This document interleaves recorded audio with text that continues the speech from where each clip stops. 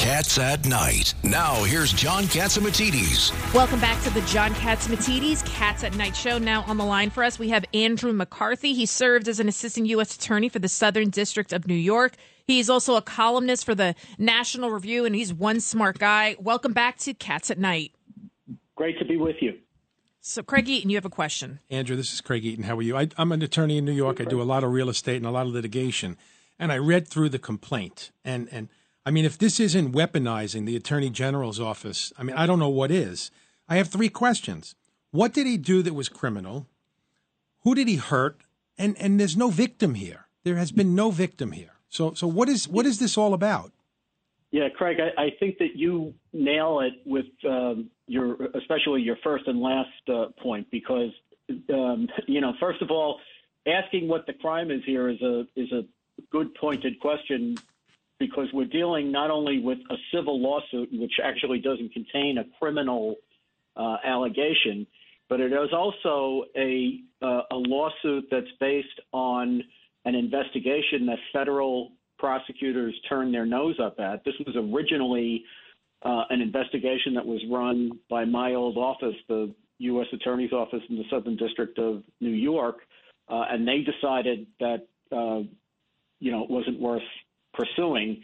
That is not an office that, to put it mildly, it's not an office that turns its nose up at attractive cases. So the fact that they decided not to pursue it, I think, is telling.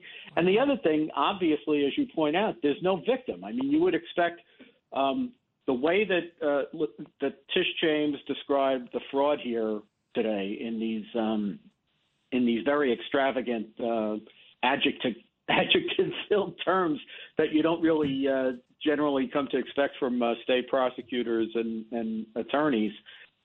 You would think that there would be an array of victims in a big fraud case. That's generally, you think of Bernie Madoff, you think of cases like that. You expect to find lots of people who lost their shirts. But, of course, there's nothing here like that. And the fact is that, Trump, I don't carry a brief for Trump. I think exaggeration's in his DNA. But at the same time, he was dealing here with very sophisticated financial actors, banks, insurance companies, big accounting firms, and the like. They do their own appraisals. Yeah, of course they do. Well, John, you know that better than anyone. Absolutely. I could say my building is worth $1 billion. That's right. But if it only appraises for $250, then the bank is only going to lend based on $250. And who's right? The bank is always right? You have to go by what the bank says. Well, their appraisal. What was the old expression? The golden rule. Those who have the gold make the rules, and the banks have the gold. There you go. That's right. I like that. Yeah. Well, look, I think this is the, I think she's become notorious for this sort of thing. I don't have a brief that I carry around for Andrew Cuomo either. I mean, he's got a lot of deep downsides. But, it was a real hit-and-run job she did with him as well. She conducts a long investigation. She figures out an excuse to release it as a report. She never files a single complaint, not even a civil lawsuit like this. Not a single DA in the state of New York thought that her findings were good enough to base any criminal prosecutions on.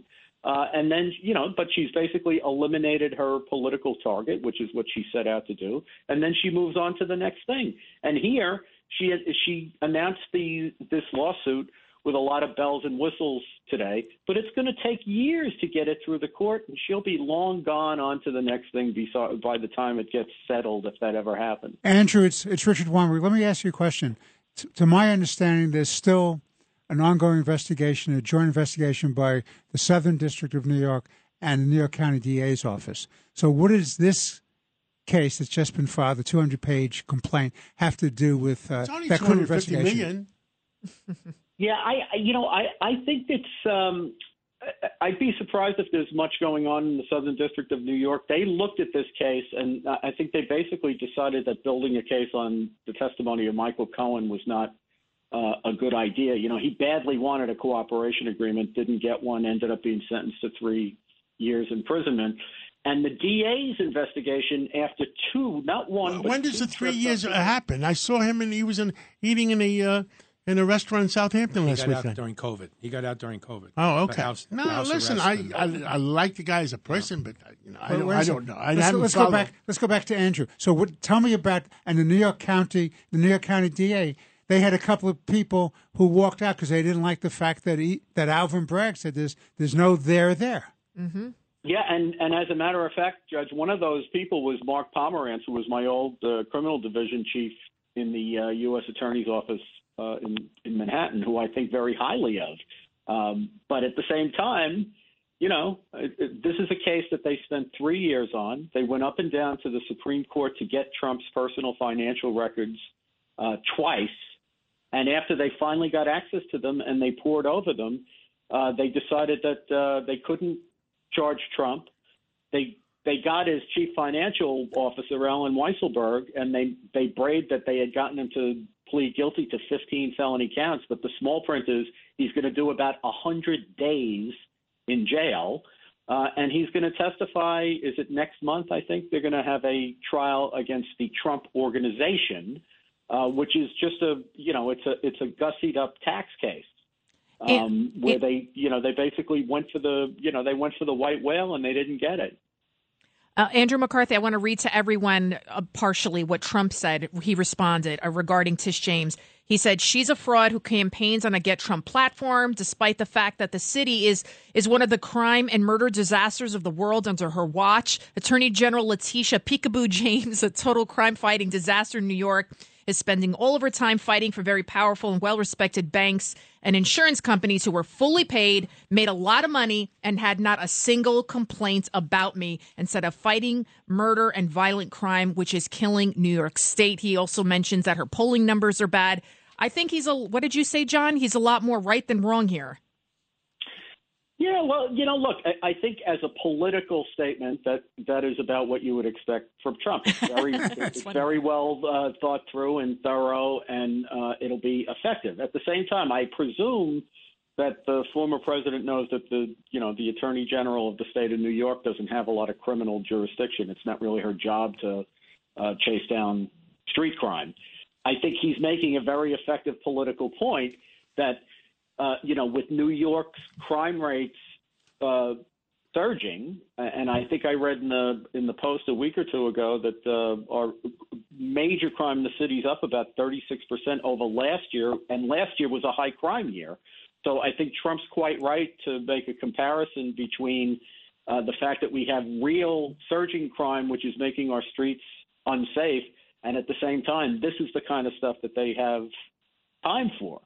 Which, I think anybody, if I were still a taxpayer in New York City, I'd be pretty upset about that. Andrew McCarthy, thank you for everything you've done for our country, our city, and continue to speak out for it. And we'll catch up with you again real soon. Thank you all for having me. Thank you. It's Cats at Night on the Red Apple Podcast Network. Ohio, ready for some quick mental health facts? Let's go. Nearly 2 million Ohioans live with a mental health condition.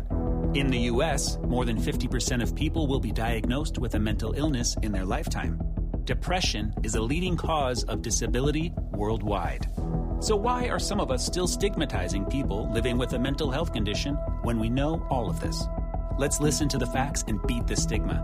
Ohio, challenge what you know about mental health at beatthestigma.org.